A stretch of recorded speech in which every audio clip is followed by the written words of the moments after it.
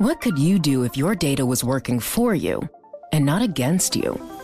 With Bloomberg delivering enterprise data directly to your systems, you get easy access to the details you want, optimized for higher-level analysis, and financial data experts committed to helping you maximize your every move. Our data is made for more, so you can show the world what you're made of. Visit Bloomberg.com/enterprise data to learn more. This is Bloomberg Business of Sports. The world's changing, and what are things we can do to transform our business and engage our fans globally in different ways? People are using their name and likeness to create more opportunities, more stakes in companies. In order to turn the organization around, we had to turn it around not only just on the baseball operations side, but on the business operations side. Football and any other sport is very difficult, but I like to broaden my horizons and be able to expand. Sports need to be consumed live, and that's a big competitive advantage for intellectual property holders of sports content in the media landscape. Bloomberg Business of Sports from Bloomberg Radio. Hi, everyone. I'm Jason Kelly. And I'm Mike Lynch. And I'm Michael Barr, and this is the Bloomberg Business of Sports podcast, where we explore the big money issues in the world of sports. Well, it is that time, finally, literally a year late, and it's coming none too soon for our guest, the Olympics. Jake Riley is with us. He is a marathon runner for Team USA. He joins us from Boulder, Colorado, as the bags are getting packed to head to Tokyo. Amazing accomplishment just to be at this point. Jake, first of all, thanks for joining us. How are you feeling? Like, what's your state of mind, your state of body? I believe you're sort of beginning the taper at this point. So you got to be a little jittery. Yep. I'm starting to get those little adrenaline quakes. Every once in a while, you kind of get like a little flush. I know it's going to get a lot worse. Up until this point, we've kind of been in like the real depths of training. So most of it is just thinking about how tired I am and then focusing on recovery and sleep and all that kind of stuff. But, we're starting to run out of the things that I can control, and we're starting to run into the places where, what are the conditions going to be like? What is our flight's going to be like, COVID testing, all this other kind of stuff. So now, because the training is sort of backing off, the nerves are starting to come, and I think, that's a good thing, right? You need to know that you're primed. But I think the next couple of weeks here are going to be a little bit nerve-wracking, but it's the Olympics too, so it's the best kind of nerves. Well, bless you, Jake, because I know me. I would be, oh, my God, I'm going. It's like, oh, my goodness, where are my shoes? Which brings me to the point about your shoes. That is something that is rather special for you. Can you tell me about your footwear and what you use? Yeah, so I will be racing in Sapporo, Tokyo, basically, in the Cloud Boom Echo. So anyone who follows the running world knows there's been a pretty big explosion in running shoe technology. So really high stack heights, so shoes that are pretty tall with a whole generation of new, really responsive, springy foams, carbon-plated shoes to kind of add even more sort of energy return and movement from the heel-forefoot transition. So, I'm sponsored by On Running, the Swiss brand. They just came out with their latest marathon flat designed to kind of compete with the best flats in the world. It's really revolutionized running. Records are going down all over the place. So, I'm really excited. This will be my first marathon in the shoe. So I've run a half, then kind of an older prototype, and I've done a couple shorter races. So those are my first time trying it out at the full distance. And we've been working on prototypes for over a year now since I've been with the company, and they've been working on it longer before that. So to see it finally released, I know they were scrambling on it a little bit. To see it finally released is really exciting.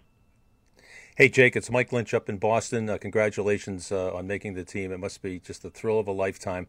So you've signed on with On Apparel, and unlike in the Olympics, you have to wear an Olympic uniform, and unlike tennis players, golfers, NASCAR drivers who are plastered with all their sponsors, is the shoe the only visible sponsor and branding that we'll be able to see while you're competing in the Olympic marathon? Because Nike is the official sponsor of USATF, everything you wear has to be Nike except for shoes, sunglasses, and watches. I believe those are the 3 exceptions. I have a whole sheet that lists all the stuff we're allowed to do, but that's basically it. So for most athletes, that means shoes, because most of us are sponsored by some sort of apparel company. But yes, the rest of the uniform has to be Nike branded. So, Jake, I'm fascinated by kind of the business of running and the business of individual athletes. I think we all are. Help us understand that. I mean, you're an incredibly bright guy, as many runners are. I say that as a runner. And you went to Stanford. You studied biomechanical engineering, I believe, and then you got a master's in mechanical engineering. So pretty smart fella. How do you go about kind of designing the Jake Riley Inc., as it were? I'm a little bit new to that process, and I don't think I'm the best at that. And I think especially, I don't know, I'm probably going to sound like a broken record compared to other people you've had on, but like social media has changed everything. Yeah. I think now you certainly need to have some sort of, social media presence. And that's something I've been trying to work on, is like, doing more posts and making sure that you're kind of demonstrating to either your sponsor company, so On in my case, or potential sponsors that, like, yes, when I post something, people respond to it, and you're trying to be sort of engaging but also real. I think for me, I've never been great at doing much besides sort of running content. So I just try to make, my social media feed pretty honest. We try to give people like a look inside what I'm doing for training. Mm-hmm. I think I have like a relatively compelling narrative when we try to share that. I dealt with injury for a long time, and I think a lot of people were surprised about me making the team, especially coming off of a 3-year period where I really wasn't doing a whole lot. So we try to, share that. And I think especially with distance running as opposed to other sports, because it's, you can participate in this. Like you said, you're a runner. There's lots of runners out there. Like I would imagine a lot of your runners have at least jumped in like a local 5K or something like that, even if it's just to walk, jog it. So I think there's a level of connection a lot of, the people watching the Olympics will have to my sport that they might not have to like soccer or tennis or badminton or whatever it is. And so, kind of sharing what I do and giving people a look at what it's like to do it at a high level, I think is important. And I see kind of the people that are best at doing this sort of branding, have a nice combination of that, and then also being sort of, funny and genuine and engaging. The big challenge for me is doing it consistently. Especially if I start to get stressed or tired, like that's one of the first things to go. And I don't want to get on social media and post. I'm sort of that early millennial generation where I never fully committed to Facebook and everything. So I have to work a little bit harder than I think other people, where like that's just what they've been doing since they were in elementary school. Yeah. Interesting. I have to ask the elephant in the room. You are going to Tokyo, and in Japan there is a problem with COVID-19, and it has put a question mark on some of the games. Can I ask your thoughts about that? And obviously you're very excited of going to Tokyo, but your thoughts about going into this COVID era. Yeah, and I certainly...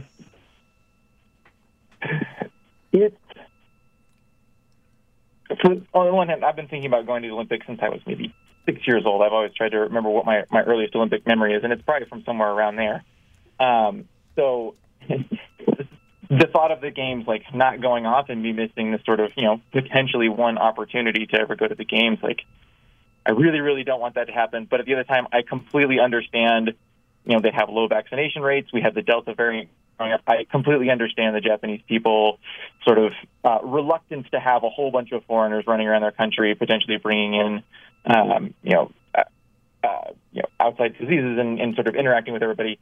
Now, I will say that like the level of restriction and protocol that they're taking in Tokyo to make sure that doesn't happen is pretty extreme. Like the level of restriction on sort of my movements and what I'm allowed to do and just how much I'm going to be tested is pretty intense. So I actually am not super concerned with me giving COVID to anyone or getting COVID from anyone or them being, that's sort of outright there. I think I also do feel a little bit like the Olympics has kind of become sort of the poster child for this sort of thing, whereas like they've been putting on sporting events. I think I just saw that they had like a soccer match with in-person spectators like last week in Tokyo in spite of the lockdown. We're not going to have spectators at the Olympics. So like we're reaching a level of restriction that they are already not applying to some of their own events.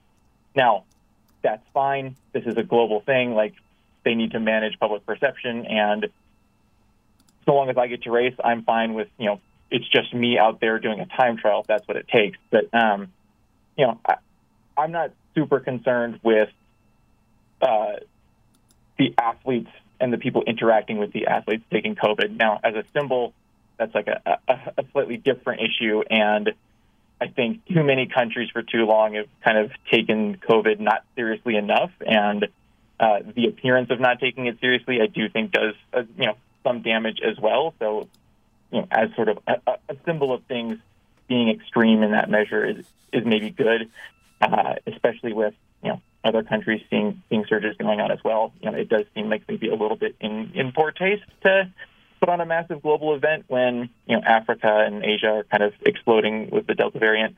But I don't see this being sort of like a spark that lights a massive fire of another COVID outbreak.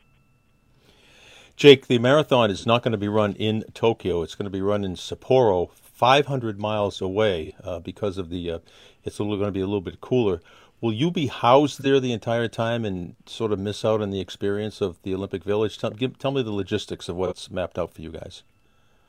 So we stage in Tokyo. There's like a window where we have to be in Tokyo, and that's where they do a lot of our processing, especially sort of our entry immigration documentation, a lot of the initial COVID stuff. So the plan as we got it in processing was that we would be in the Olympic Village for like 3 days. And then we would fly up to Sapporo on August 1st for, men race on August 8th, August 7th here in the States, and then women race the day before. And so we would be in Sapporo for a week, and we have like a hotel right next to the start of the race course that's just for athletes. Now, the restrictions on what we can do and sort of what the COVID protocols have been shifting a little bit, and they're pretty reluctant in Sapporo to give us access to certain training facilities. Like normally when you would go to a big race like this, you would, be able to jog the course or, have some sort of park where you could go. And they really don't even want to give us that. We were like, well, can we have some treadmills? And they seem to be kind of some bargaining around that. So we may be staying in Tokyo for a little bit longer than we originally intended. Just because there are facilities that have been roped off specifically for athletes, and the COVID protocols are a little bit stronger there than they are in Sapporo.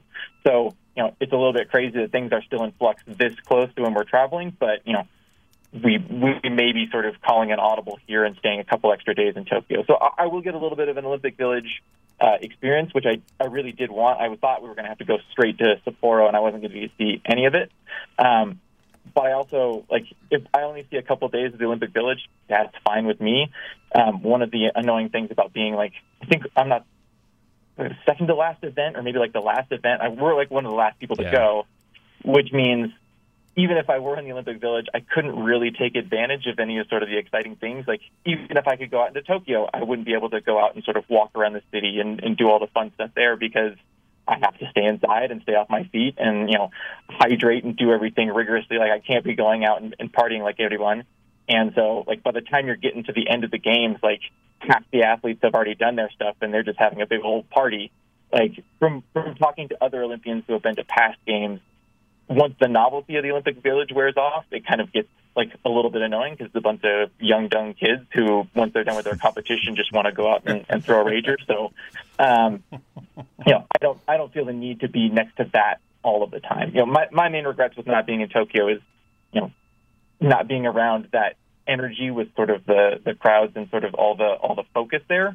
But, with COVID, it wasn't going to happen anyway. So, getting 10 degrees cooler on my marathon, I think, is a bigger advantage than any potential, miss out on an extra 5 days in the Olympic Village or whatever it was going to be. Yeah, totally.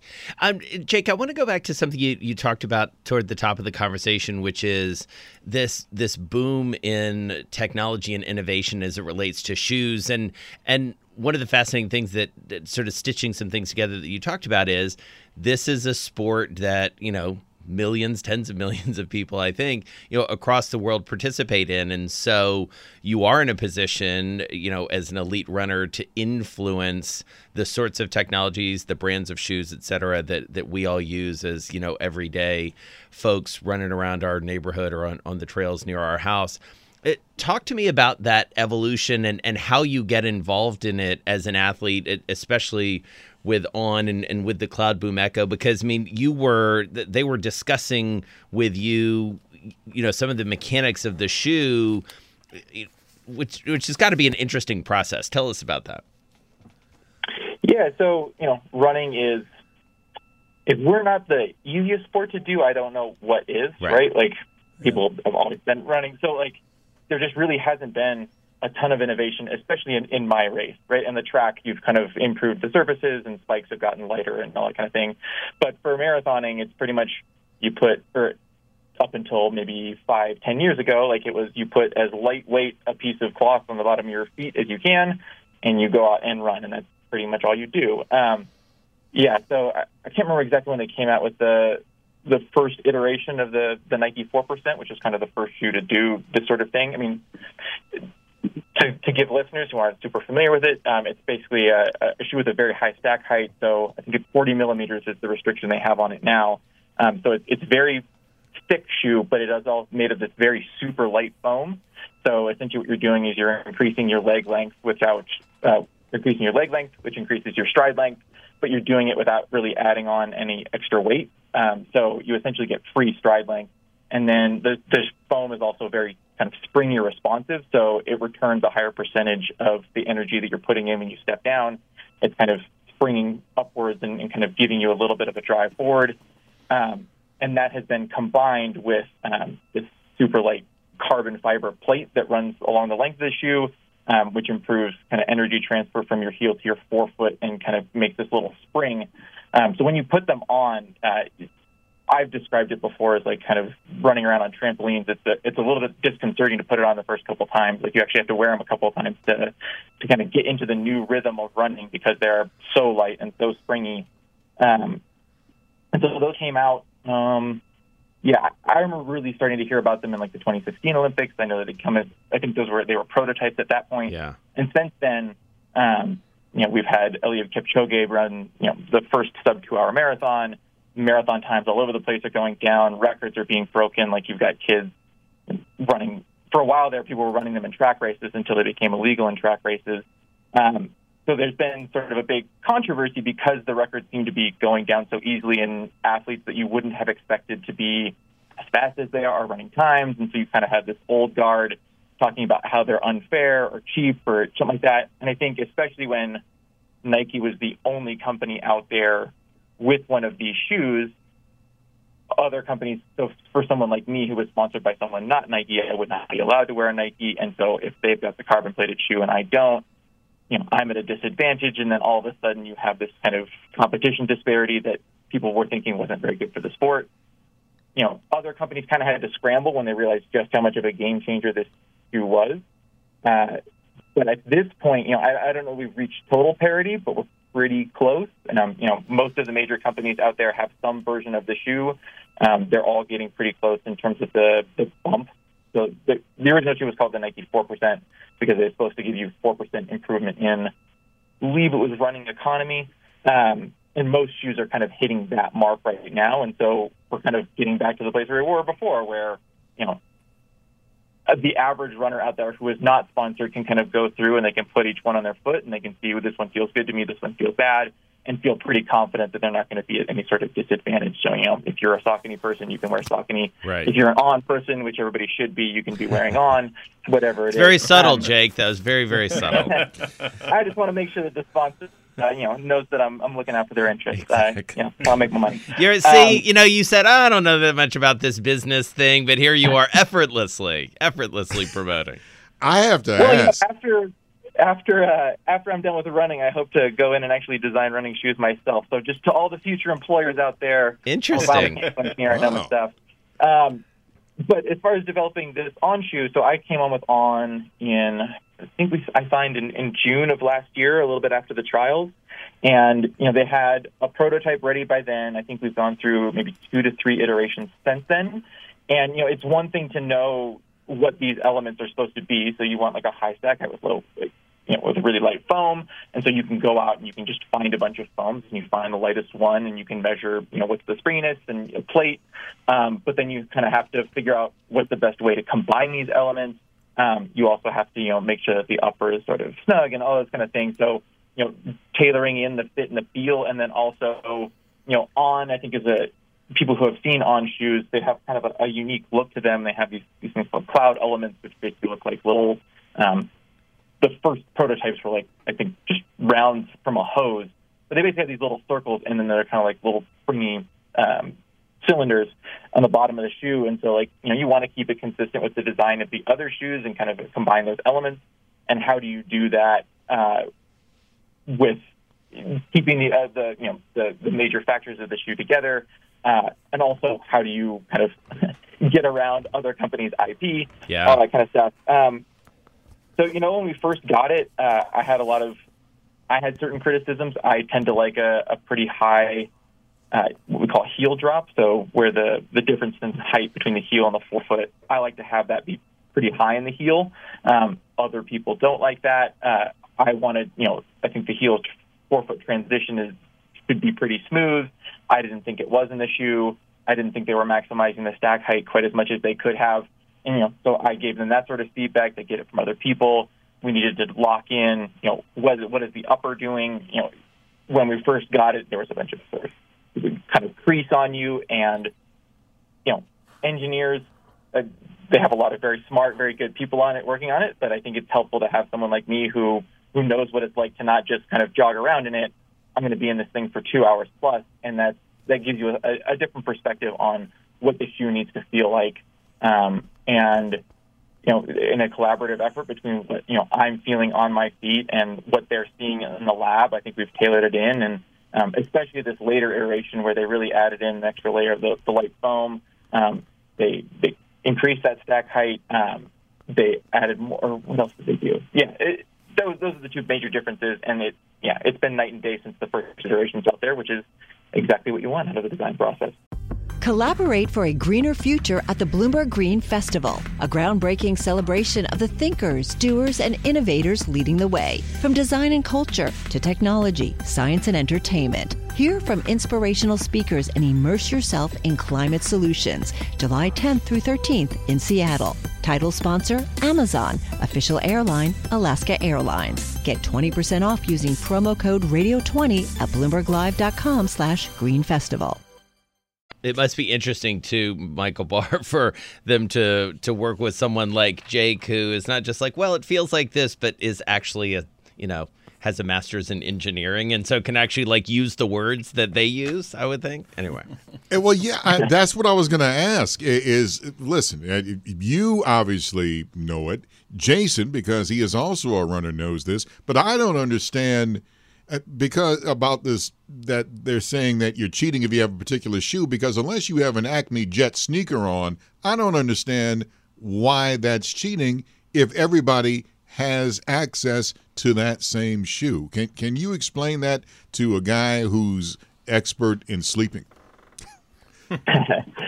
Yeah. So that was the problem was that was how it was. Not everybody had access to it.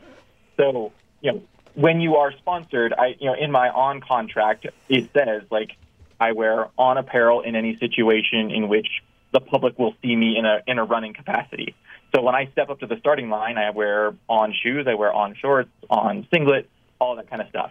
And for a long time there, Nike was the only one with one of these shoes. And if it's really giving you a 4% bump and everybody else is running in kind of the old school of flats, which is essentially just like a piece of rubber on the bottom of your feet, they're getting 4% increase and you're not, for the average runner, that might not make a big difference. But, when we're talking about trying to shave seconds off of anything, 4% is pretty significant.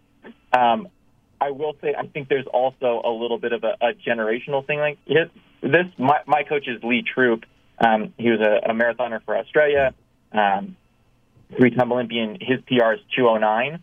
And now he's seeing a bunch of athletes that, like, they didn't have 5K PRs as well good as his, but now they're crushing his PR and so, like, his Australian records. Like, you know, he's moving farther and farther down the list, and it's like, well, they have access to the shoes. And I think another piece of it is, you know, it's approximately 4%, but, you know, how people want to know how they stack up, you know, sort of across generations and type of things. You know, it feels like, to give people an analogy that maybe they'll pay attention to because this one shows up on ESPN, right? You always talk about, like, how good is LeBron James compared to Michael Jordan, right, or, you know, going even farther back. Like, well, they played in different leagues. Well, they do so much more strength training right now, and blah, blah, blah, and people are trying to figure out just how much you can compare them. These shoes have made those comparisons significantly more difficult, and I think a lot of people are arguing, like, we need to preserve the purity of the sport, I guess. You know, like, if they were doing it then, we should be doing the same thing now because that keeps the sport pure. I don't particularly buy into that argument. Like, you know, the first marathon, the guys ran in leather shoes and long pants, and I think the winner ended up stopping for wine, like, 2 times along the course. Like, there has been innovation, right? Like, in the high jump in the 60s, people were jumping into a sand pit, and they weren't even doing the Fosberg flop yet. Like, innovation happens. It's going to keep happening.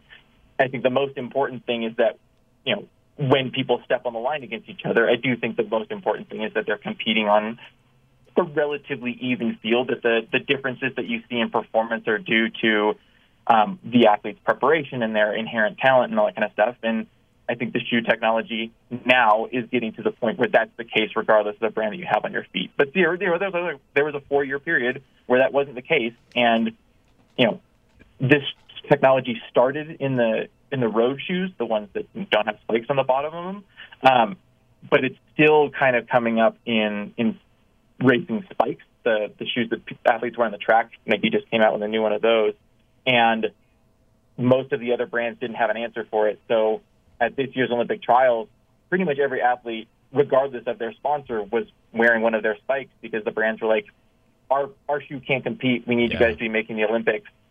You wear whatever you think is going to be best. Interesting. That's not going to be the case in 2024. All of our brands are going to have, like, a spike to match Nike's, and we're going to be back to a place where it's back on the focus, hopefully, is back on the athletes. Like you said, the average citizen, like, their eyes start to glaze over when we start to talk about this sort of esoteric nonsense.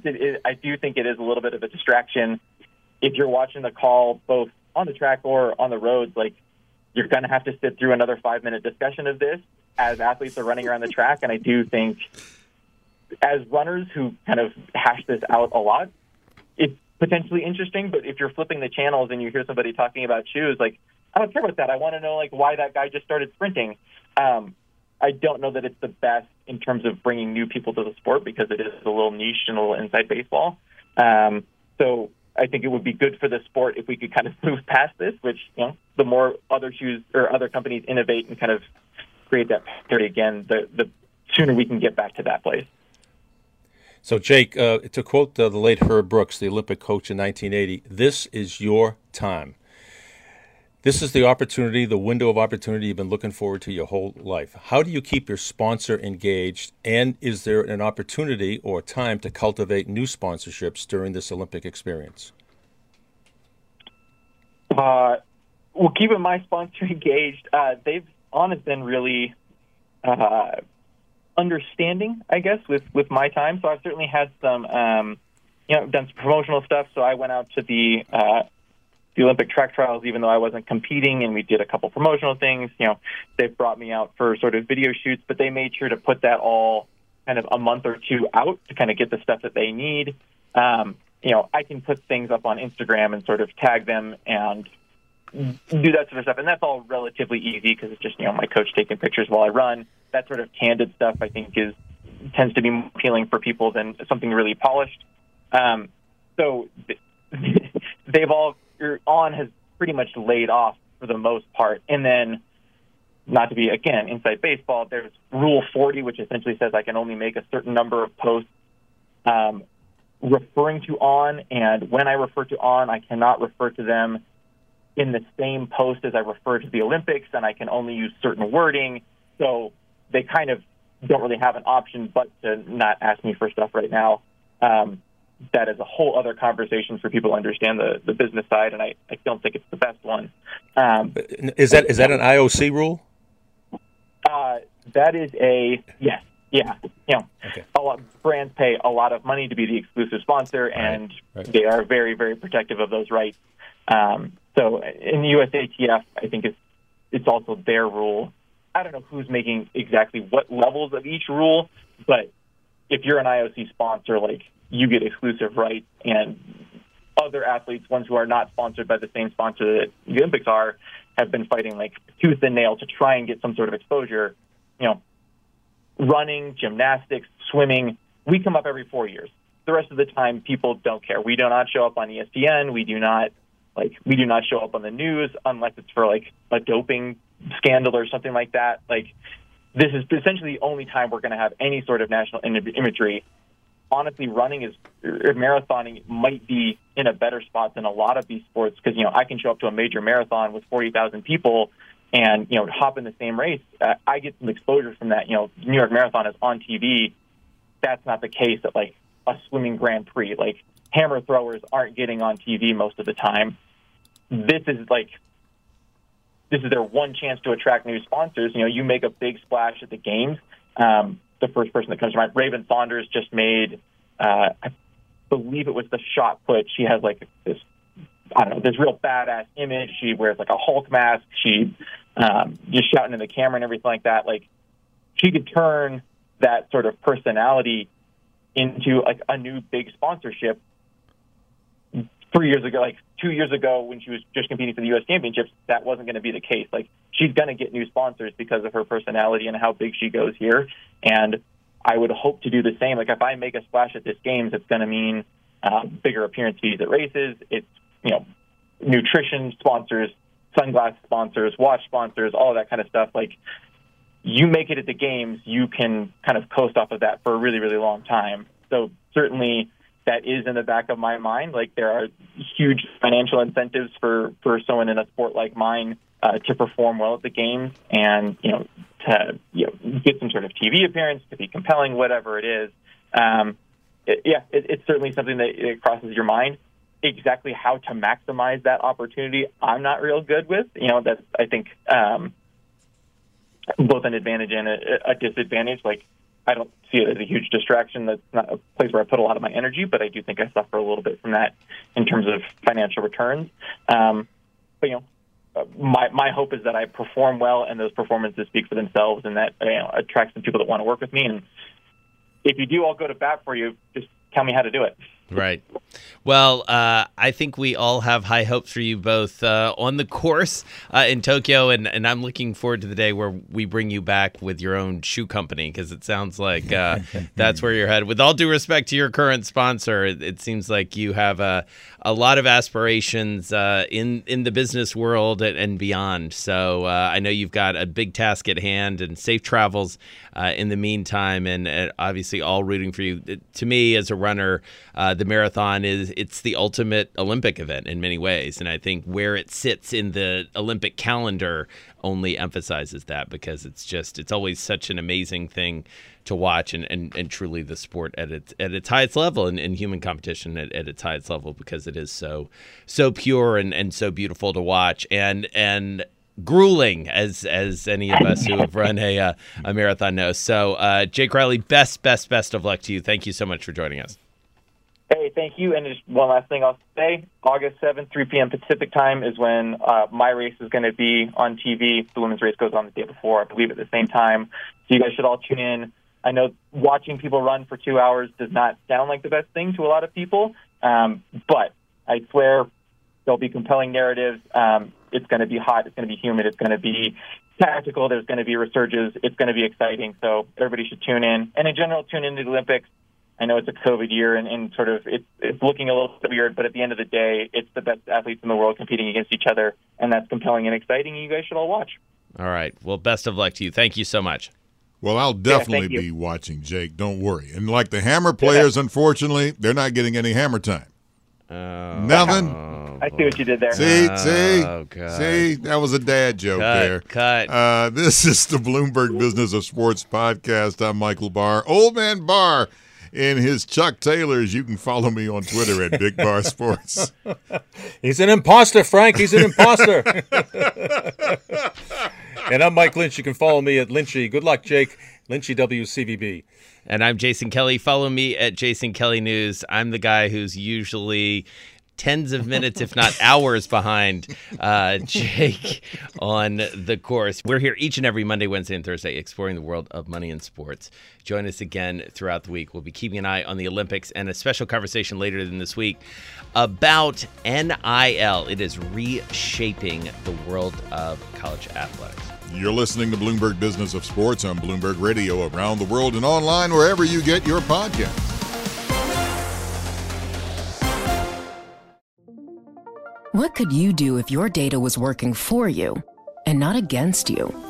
With Bloomberg delivering enterprise data directly to your systems, you get easy access to the details you want, optimized for higher-level analysis, and financial data experts committed to helping you maximize your every move. Our data is made for more, so you can show the world what you're made of. Visit Bloomberg.com/enterprise data to learn more.